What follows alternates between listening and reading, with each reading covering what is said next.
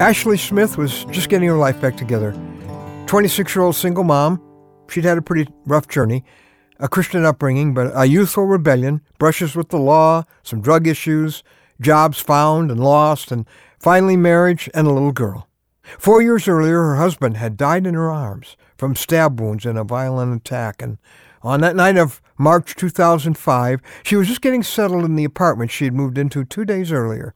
And when she returned from her 2 a.m. run to the store, accused killer Brian Nichols forced his way into her apartment at gunpoint. Nichols was the object of the largest manhunt in Georgia history up to that time. He had had a deadly escape from a downtown courtroom where he left the judge and 3 others shot to death. And later he shot another man. Well, initially he bound and gagged Ashley, and eventually began to trust her enough to give her some freedom. For 7 hours she began to talk to the killer in her living room. She talked about the battles of her life, about the little daughter she was supposed to pick up the next morning, and about her newly reborn faith. With his permission, she read to him from the book she was reading, The Purpose-Driven Life. Ultimately, unbelievably, he allowed Ashley to leave after she seemingly had persuaded him to consider ending the killing and to give up peacefully, and after she called law enforcement, as he almost surely knew she would, they swarmed around that apartment only to see him come out and quietly surrender. And later Ashley Smith recalled some extraordinary things that Brian Nichols had said to her. He told her he thought she was an angel sent from God, that he was lost, that God had led him right to her so she could tell him from the well of her own hurt how the people he had hurt were feeling. She told him he was a child of God and she wanted him to do God's will. And then she said, I guess he began to want to. For days, the national media talked over and over again about those extraordinary 7 hours and the incredible young woman who had helped end a bloodbath. She said it wasn't her at all. It was the God who was leading her now purpose-driven life. Well, I'm Ron Hutchcraft, and I want to have a word with you today about a bigger purpose than you ever dreamed. Ashley Smith, unlikely hero for God, was on assignment from God that night. Well, so are you. With her life on the line, she did not miss a divine opportunity in front of her to save a life and maybe even a soul.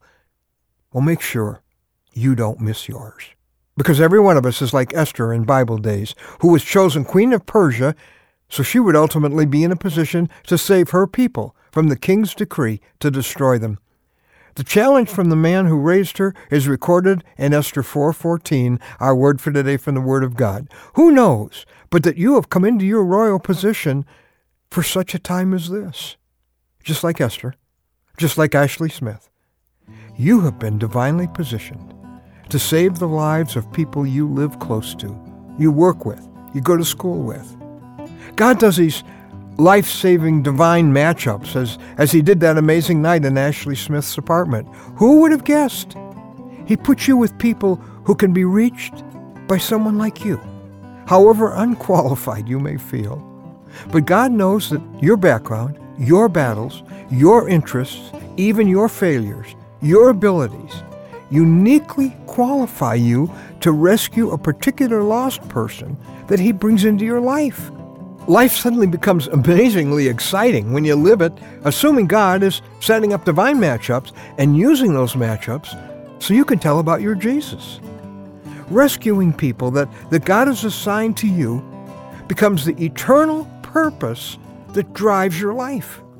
Wherever God puts you, whoever God puts you with, remember that purpose and help the people he brings your way be in heaven with you someday.